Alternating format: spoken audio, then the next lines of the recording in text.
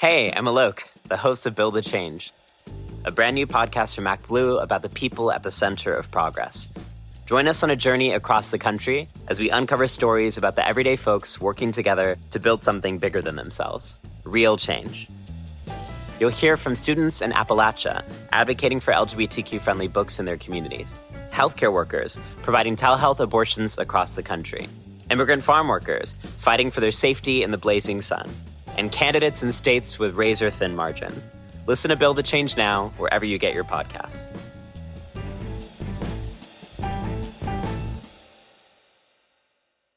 Burrow is a furniture company known for timeless design and thoughtful construction, and free shipping, and that extends to their outdoor collection. Their outdoor furniture is built to withstand the elements, featuring rust-proof stainless steel hardware, weather-ready teak, and quick-dry foam cushions. For Memorial Day, get 15% off your Burrow purchase at burrow.com/ACAST and up to 25% off outdoor. That's up to 25% off outdoor furniture at burrow.com/ACAST.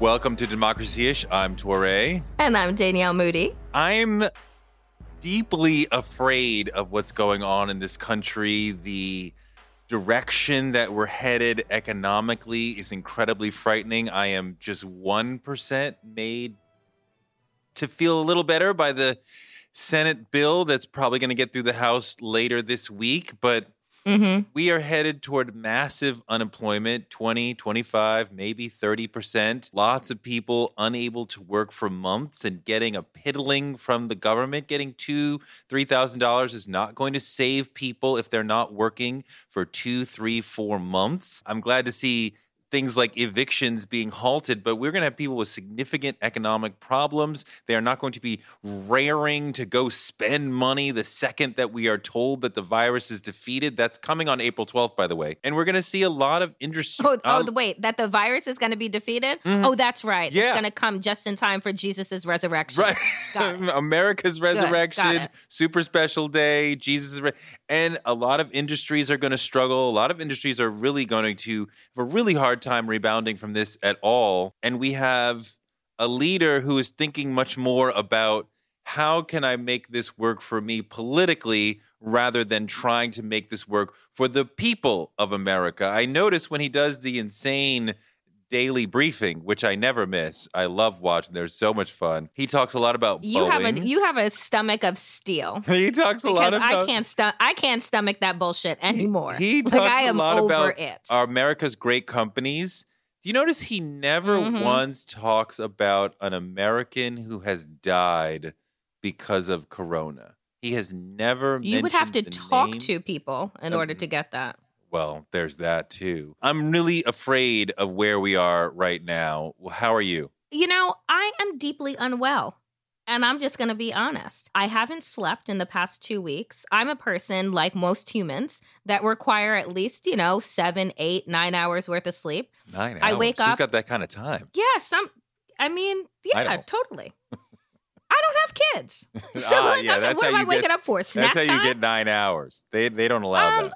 But I have been waking up in the middle of the night, 3, 4 a.m., rolling over, picking up my phone, looking at Twitter, wondering if I've missed something, if catastrophe has hit even harder than it's already hitting.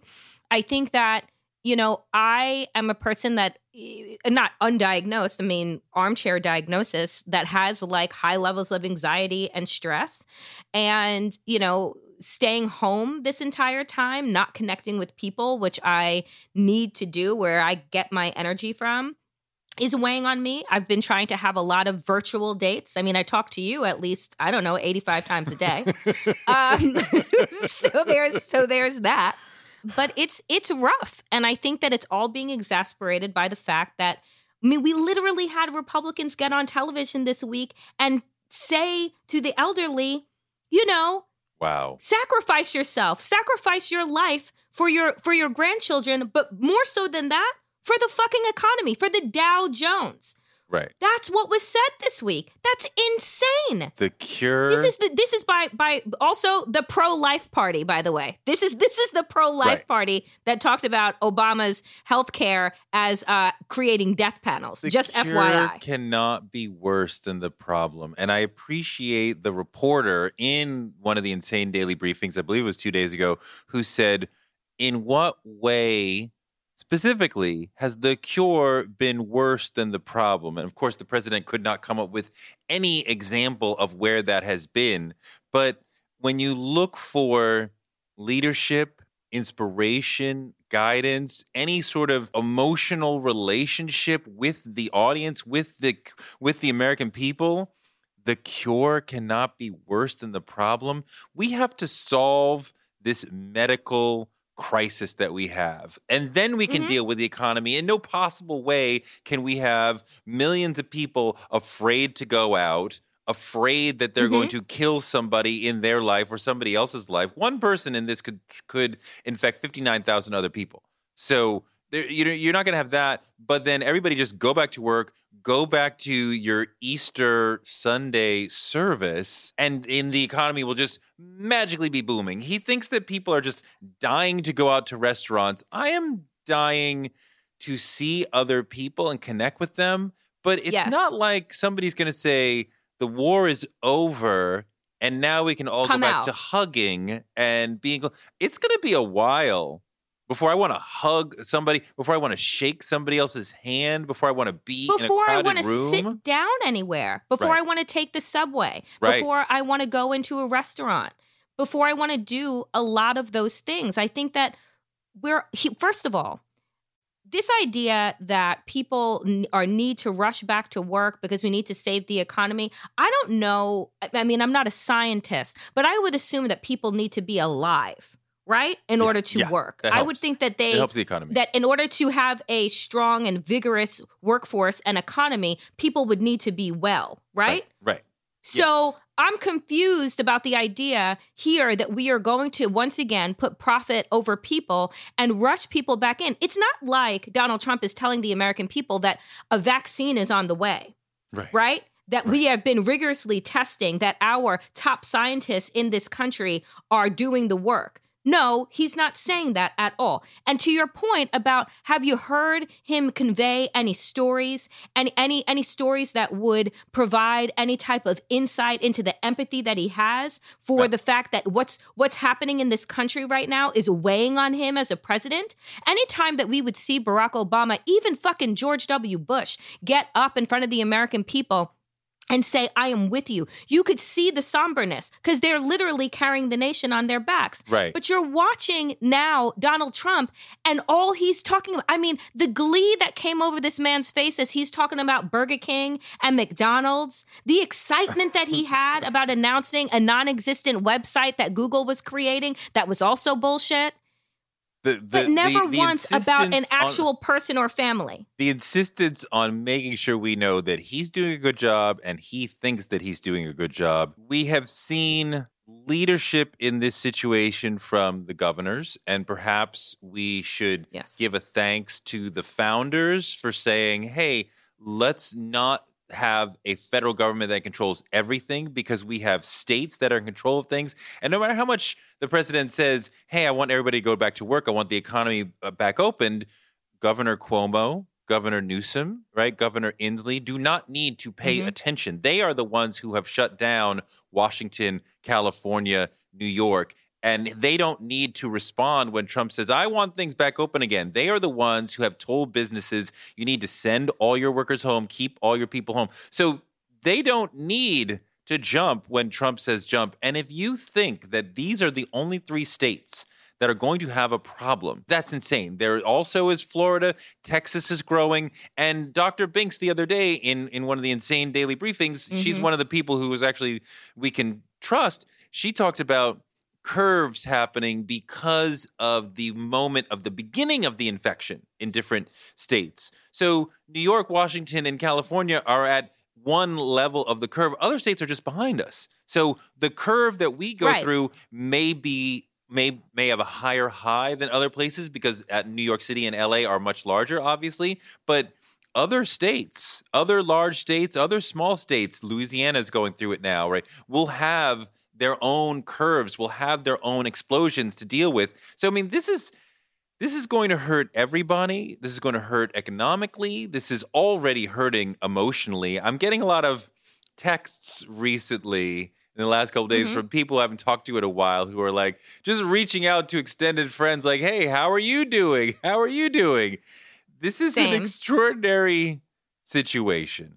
We're in war. The one thing that I will agree with Trump on is that we actually are at war, right? We are at war with an invisible virus that unfortunately we had a 2-month head start that he blew by referring to it as a hoax and putting no parameters in place in order to keep Americans safe. Now, I know that Republicans, when the blame falls squarely on their shoulders, like to say shit like, oh, well, now is not the time to blame. Right. Oh, motherfucker, I have all the time. I have all the time in the world I'm at home. to blame right now. I got time to blame. Well, I'm at home. What the fuck else am I doing except looking to blame this administration?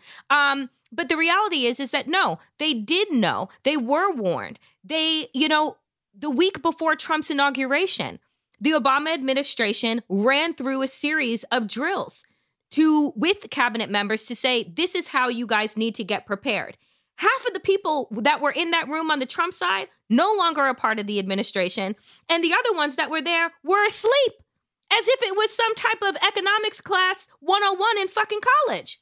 They were literally asleep. Motherfucker, we pay you to be awake. I'm confused because when I listen to Trump, I see him say, hey, I shut down travel from China because of the virus. I did that early. But then he says, nobody could have seen this coming, and that's why I was calling this a hoax until about 3 weeks ago. So which is it? That you were ahead of the curve shutting down travel from China, or that you were late and nobody could have seen this coming until it was all upon us? I don't know. Both things can't be true. And I'm really confused about the Defense Production Act because he keeps saying that he has signed it, but then not used it. And companies are supposedly calling him without him asking and saying, we are going to be making masks and ventilators and what have you. So he has it, but he doesn't use it. But then the people on the ground are saying, we don't have enough stuff. We don't have enough PPEs. We don't have enough masks. We don't have enough ventilators. Cuomo is crying out for ventilators. So I don't understand. I do not see a federal government that is helping the situation. I see a Senate that is trying to help. I see a Senate that started off on Sunday doing what it normally does, Mitch McConnell and the GOP introducing a horrible bill that was essentially, here, Mnuchin and Trump, here's $500 billion to use as you wish, that you can let us know in 6 months what you did with it. It was not a serious bill. They knew it would not get through, and they knew what would happen is Monday morning we would all wake up to reports in media saying Democrats block Corona bill. And media, including the New York Times, followed suit, did exactly the both sides' coverage that we expect, that we know they're going to do, starting off saying Democrats block Corona cover, or lawmakers in the Senate bickers over Corona help. Like, that is not what happened. And that sort of both sides' coverage is a huge barrier to the American people understanding what's actually happening. It's a slush fund. I don't know. It's a slush fund that they put together, $500 billion to corporations with no strings attached. You don't have to justify keeping on workers. You can take all of that money, all of our money, taxpayer money, and fire your entire workforce to cut your bottom line and stack your checks for your shareholders and your CEOs. I don't understand journalists now who don't get the reality of where we are and don't get how their both sidesism has fucking got us here. Right. It isn't both sides. It isn't both sides that's looking to ensure that corporations get the biggest breaks on top of the biggest tax breaks that they already received and the American people don't. I just, it's always so interesting to me that everything is always considered, socialism, the idea of healthcare for all, the idea of free college. When it is something that is offered to the masses, it's socialism. When it is offered to corporations, it's a fucking subsidy. Right. Right? It's something that is needed. I think that everyone in America needs healthcare, especially right now. I think that everybody needs relief from student loan debt. But anytime, if you listen to Republicans, if you really listen to what they are saying, people do not matter. No. They don't. No. They are willing to sacrifice the elderly. They're willing to sacrifice people with pre-existing conditions in order to make sure that the Dow Jones is ticking up. Right. Like, how the fuck do people keep voting Republican? I honestly don't know. Like, you at this point are just dumb.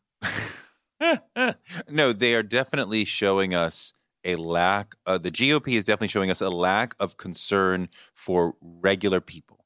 They are showing us their continued focus. Their entire thesis is to help corporations and the wealthy. And the idea that this will somehow trickle down to regular people continues to be a huge part of their thesis, and it is completely wrong, and it never works, and real people actually know that, and this turns people into progressives when they understand that. But this is where we are, that they are continuing, even now, to fight for the wealthy and the corporations. When Trump goes to these briefings, he talks about Boeing more than any single person who has corona.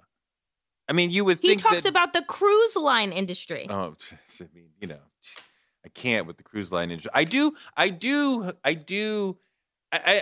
look at the Insane Daily Briefings as like my new favorite show. It's like a soap. I watch it in real time, if at all possible. I watch every minute. I watch how Trump says insane things. I yell at the reporters for not asking the questions that I need them to ask. I was yelling at them yesterday. Ask Dr. Binks if she thinks that it's okay to go back on April 12th, right? And but then sometimes Fauci or Binks will disagree with Trump, but they do it in a sort of elegant way, without couching it in, with all due respect. So you have to sort of listen to see like, oh, he just disagreed. He just said Trump doesn't know what he's talking about, but he did it in a sly way so that Trump doesn't realize what he just said. Pence coming in with his smooth lies. Trump just going nuts. Trump on prompter or Trump on talking points versus when the questions start to come and he starts the lying and the gaslighting and the madness. It's just fun. I get so excited. I should watch more of your boyfriend Governor Cuomo's briefings. Because he's giving truth. Because he's a real leader. I like strong people. Yes. I like strong people that know what the fuck they're talking about. He knows what he's talking about. His tone, his way is very leader-like. He explains things in a way that makes sense. Trump is just unhinged. And I understand all the people who are saying, hey, we should stop airing this because this does not provide knowledge and comfort to people. This does not provide actual understanding of what's going on. It only confuses people. All I can say to that is it's my guilty pleasure. I really like watching him go unhinged every day. He is a maniac. Maybe C-SPAN is showing it. Maybe C-SPAN will show it in its full. But yesterday, for the first time, MSNBC didn't run it. MSNBC cut out, but I watched on C-SPAN. They cut out. So. And so I'm saying that like it is, at this moment, it is a risk to the public safety and health of everyone in this nation to be fed a bunch of lies. Let me tell you, yesterday it was reported that Jerry Falwell Jr. Oh, good Lord. His Liberty University down there in Lynchburg, Virginia, his white evangelical university, guess what they did yesterday? They welcomed back all 1,900 of their students. Oh, good Lord. Because this is something that apparently you can pray away. Because God's in charge. Because God is in charge, right? And those that are suffering from the coronavirus, it was their time anyway. Look, these are the white evangelicals that follow Trump and that believe that he's the second coming of Christ. This is not a joke. Maybe we should encourage Trump supporters, people who think corona is just the flu, people who think it's a Democratic hoax. You guys go. Go out, go back to work, go on the subway, travel, do your thing. Don't ask why we call you the canaries in the coal mine. Just go do your thing and see what happens, and the rest of us will stay home. I wish that was the case if they all lived on an island to themselves. If they were all safe, we could ship all of them to Alaska. I would say go with God, but don't let your ignorance infect us, literally.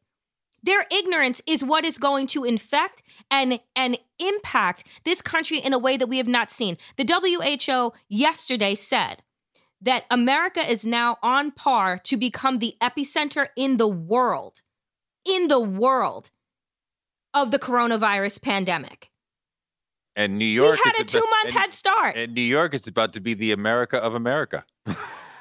I mean, you know what? I like President Cuomo, and I'm good if he decides that he wants to secede. I already made that announcement on Twitter. I said, I'm good with it. People in California were like, what about us? I said, maybe we could build a bridge. Like, I don't know. But I'm good with the president of the United States of New York.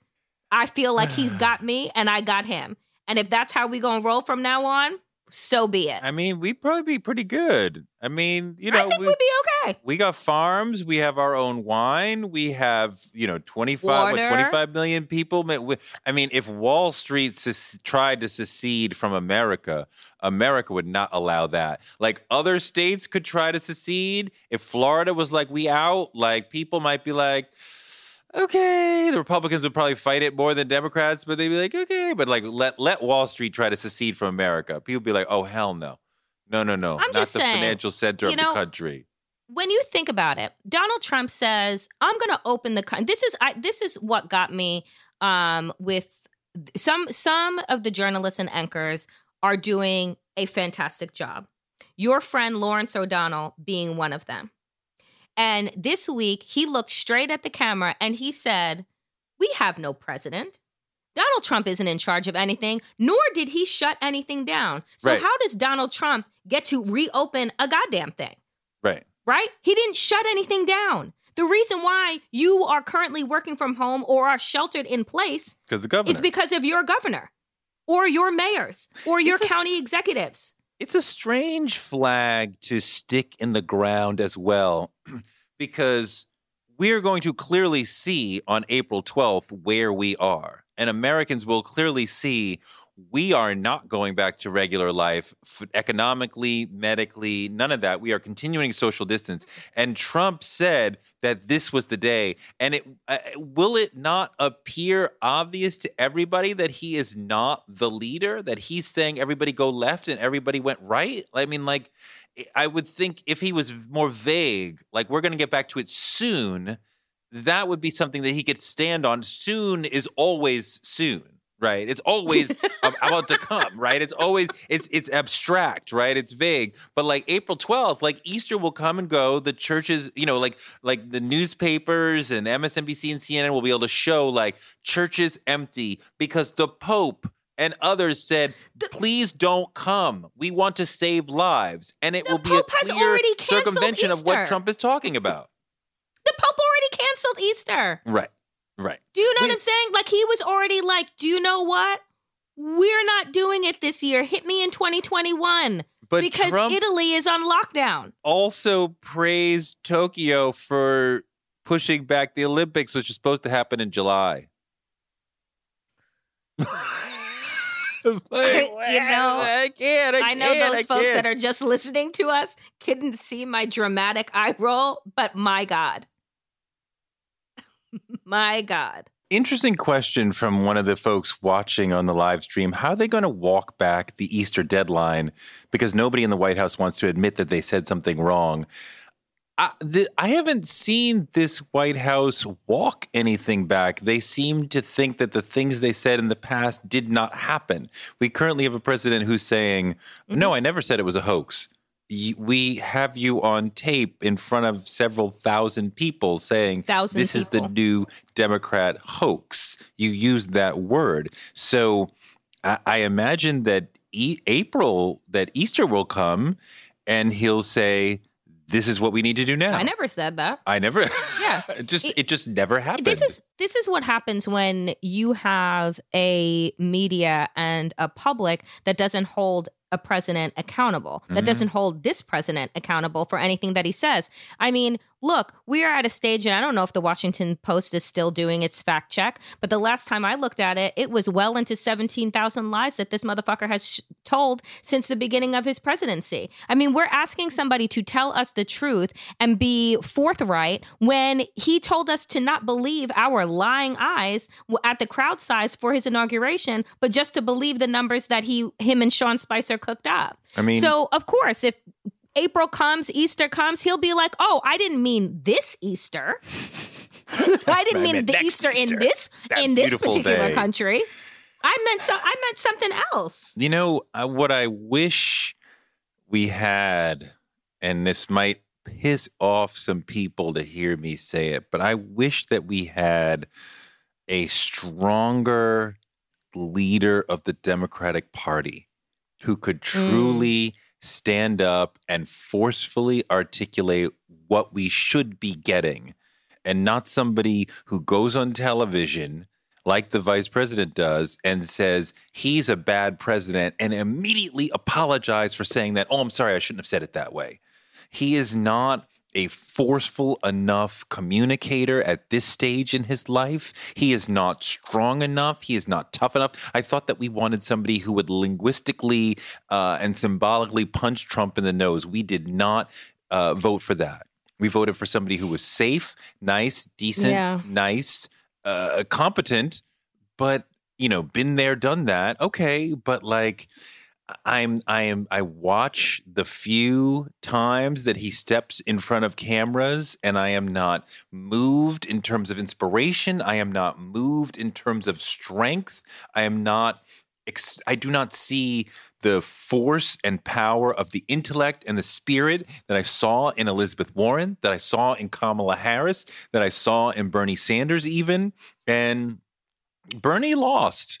Fine. I accept that and I understand that. It was not his time, and he did not make the right approach to black voters. I understand that. But I do not see a Democratic standard bearer at this point who is of the strength that I would hope for him to be, and to have the ideas, to present the ideas that make me say, that's the person I want dealing with this coronavirus situation rather than the maniac that we have. Oh, I have somebody, and I know you won't be shocked, but there is a certain governor who seems to be doing a fantastic job, who seems to be telling the truth, who is strong, who is articulate, who is forthright, who is a bully in his own right in all of the right fucking ways. And if I could write him in, if I could write in Andrew Cuomo for the 2020 ticket instead of waiting until 2024, oh, I definitely would. I mean, I would love to vote for Andrew Cuomo. I would vote for Andrew Cuomo. I think he would be a strong campaigner. I know that he is a strong communicator. Cuomo speaks in direct sentences. He does not abandon his sentences in the middle of them. He does not contradict his sentences in the middle of them. You know, Biden does the thing that Kerry used to do, where he puts in these clauses that contradict his own sentence, which kind of waters down the force of it. And you know, I think that Biden will win. I see the some of the political scientists talking about Biden only needs to win 39% of the swing states, whereas Trump will need to win 66% of the swing states. And if Trump does not win Florida, then he really has no chance. Mm-hmm. But it makes me very nervous to go into battle with somebody who I think is not a good communicator. I mean, here's the thing. It's not even the fact that I'm concerned about Biden's communication, because Trump can't complete a full fucking sentence, and he has the vocabulary of a kindergartner. So I'm not so concerned about that. But he is a good communicator. He is a powerful communicator. He makes you feel what he wants you to feel. I don't think that he wants me to feel pure rage. I don't think that he wants me to feel like I could murder somebody. I don't think that he wants to conjure that kind of energy. No, but he's not speaking to us, right? And what he communicates is horrible, is simplistic, is dumb, is racist. But to the people who he's talking to, they feel it on a very deep level. I mean, like, so do Bernie Sanders supporters. But here's the thing: I thought Bernie Sanders was a powerful communicator, much like Bernie Sanders. But much like Bernie Sanders fell into this same trap in this primary, he didn't expand his base. Donald Trump cannot win with Republicans alone. He cannot win with just 30% of the population. Now, what concerns me is not so much Biden cutting himself off in the middle of sentences and whether or not he is a communicator or somebody that can inspire passion in people. Because frankly, before the coronavirus pandemic, we saw people turning out at the polls in 2016 levels that we need. We need Obama levels, right? But we saw people coming out in droves to vote for Joe Biden. So, but what concerns me right now is the polling numbers for Donald Trump that show him at 49% approval rating. And I'm like, how? Who is being questioned? Who is being called?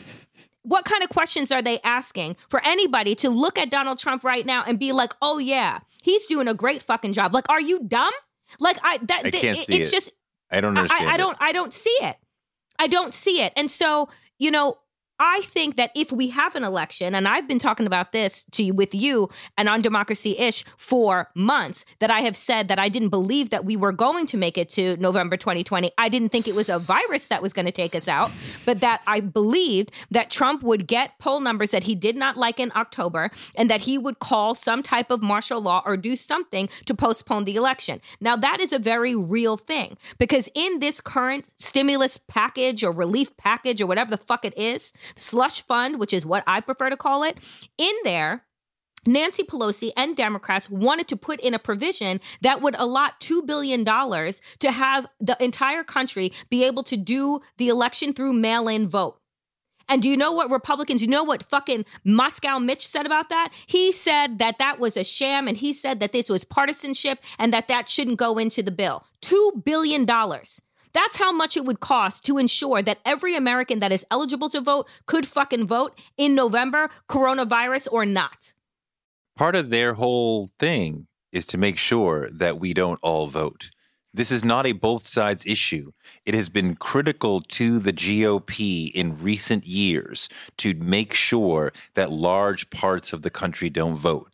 They approach it almost surgically with the gerrymandering, with finding voter ID, with finding ways to disenfranchise or make it hard for Black, brown, young people to vote, Democratic voters, classic Democratic voters. They are surgically making it hard for us to vote on purpose. This is not a game that Democrats are playing. This is a game that Republicans are playing. And the notion that they would participate in some bill that makes it easier for millions of voters to actually get to the polls, no, of course they're not going to participate in that. And you would think, I mean, like the ideal to me would be to be like Australia and to force by law every person, every citizen must vote. Yeah. If you're in Australia, you must vote, or you must have some excellent doctor level excuse of why. Now you can go to the polls and vote none of the above. You don't have to choose any individual, but you must vote. You must participate in the system. If we have to pay taxes, then why do we not have to participate in the system? Because this is better for the politicians that the fringes vote rather than the masses, right? If we compelled everyone to vote, the people in the middle who are less passionate and perhaps less informed in many situations, they would show up. But their less informed nature is fine. That every voter does not have to be reading The Nation and the Wall Street Journal and the New York Times every day. That's not necessary. Everybody's vote matters, but we allow more than half of the country, even with Trump on the ballot, more than half of the country does not show up. We're getting 100 million people sat down in 2016. 100 million people that were eligible to vote didn't vote. We're getting an interesting question that keeps coming up from somebody. Yeah. Should Biden ask Michelle Obama to be his vice president? The idea of Michelle Obama as vice president continues to float through Democratic heads because we love her. She's an amazing person. She's a brilliant person. She is one of the most admired people in America. She is also somebody who did not want Barack to run for elective office the first time, did not really want him to run for president, was not really happy with, I mean, I'm sure she was happy being first lady, but she's not the one who was like, let's get out there and do this. He was the one who wanted to do this. I don't think that deep in her soul, she has a desire to be part of the system. And now that she's out, I don't think that there's any desire to go back into the system. I would rather see somebody who really, I don't think there's any chance that she would say yes, right? I think it's sort of there's no chance. It's a fantasy notion. Michelle Obama and her family and her daughters and her husband gave us 8 years. Yeah. They gave us 8 years of their life, 8 years of racist attacks, 8 years of the most horrendous partisanship led by Republicans that we have ever seen. So I think not only, yes, do I love Michelle Obama? Do I think that she's amazing? Of course. Of course I do. Would I vote for her? Of course. Do I think that she has sacrificed enough and given up enough for a country that did not deserve them? Yeah, I do. And, frankly, they're not part of the Clinton dynasty where, to your point, that Michelle Obama had some type of aspirations to be a senator, to be a cabinet member, to be president of the United States in the way that Hillary Clinton did. Right. And nothing against Hillary for wanting that, but that's not who Michelle is. So we are trying to make her something she's not.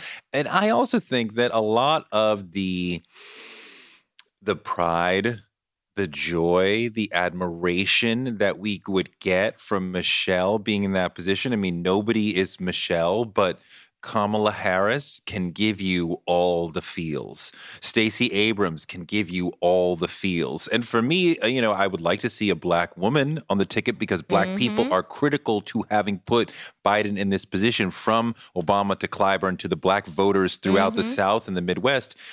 But if it's Elizabeth Warren, I would be very, very happy. And that would be an interesting way to shout out to the progressive side that is saying we feel unseen in this moment of the country, the party rising up to choose Biden. That would be very interesting. I am looking for a way to feel emotionally tied to this ticket, because if you think this is a purely intellectual decision, you are wrong. This is an emotional decision. And I look at Biden and I am not emotionally tied to this person. I hate Trump just as much as everybody, but we have to give voters a reason to vote for somebody, not just against. And if we can...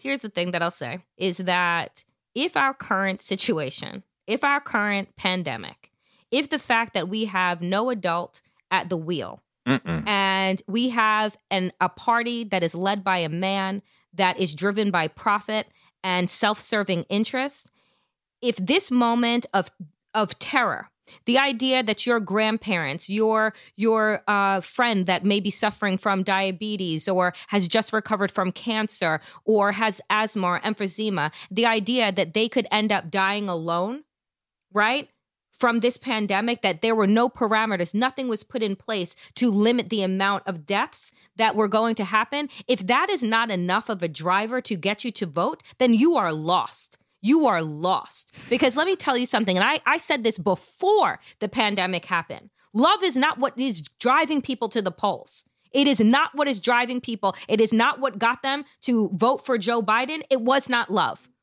It was being practical. It was being strategic. It was being thoughtful about how we move forward. And if you don't recognize in this grave moment of fucking danger that we are in right now, that we are here, we are in fucking Dante's Inferno because of Donald Trump, then I have nothing else to say to you. There's no convincing you. If you're going to sit on the couch and sit on the fucking couch. I mean, look, the choice could not be more stark.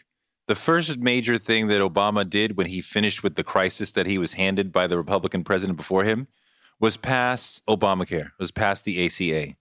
The thing that Nancy Pelosi hung the 2018 election on that won her back the House was health care. what the modern Democratic Party most wants to do, the first conversation in all the debates was around health care and Medicare for all and how you're going to pay for it and what version of Medicare for all you are for. The number one thing that Democrats want to do is talk about how we're going to take care of your health.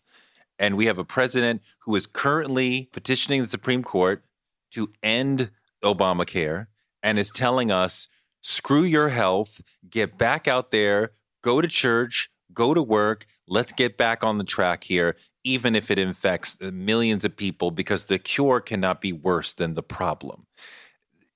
I mean, if you put it in a movie, you wouldn't believe it, right? This sort of a stark choice between the party that cares deeply and politically about your health and making sure that you have access to doctors, and the party that's like, no, you'll be fine. It's just a flu.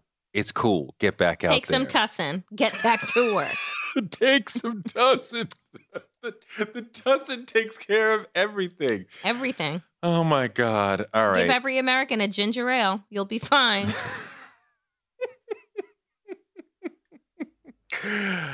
Thank you for listening to Democracy-ish. I'm Touré. And I'm Danielle Moody.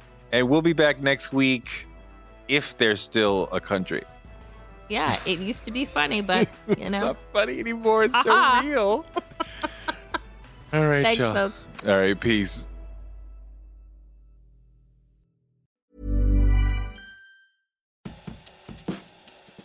Hey, I'm Alok, the host of Build the Change, a brand new podcast from MacBlue about the people at the center of progress. Join us on a journey across the country as we uncover stories about the everyday folks working together to build something bigger than themselves. Real change. You'll hear from students in Appalachia advocating for LGBTQ-friendly books in their communities, healthcare workers providing telehealth abortions across the country, immigrant farm workers fighting for their safety in the blazing sun, and candidates in states with razor-thin margins. Listen to Build the Change now, wherever you get your podcasts.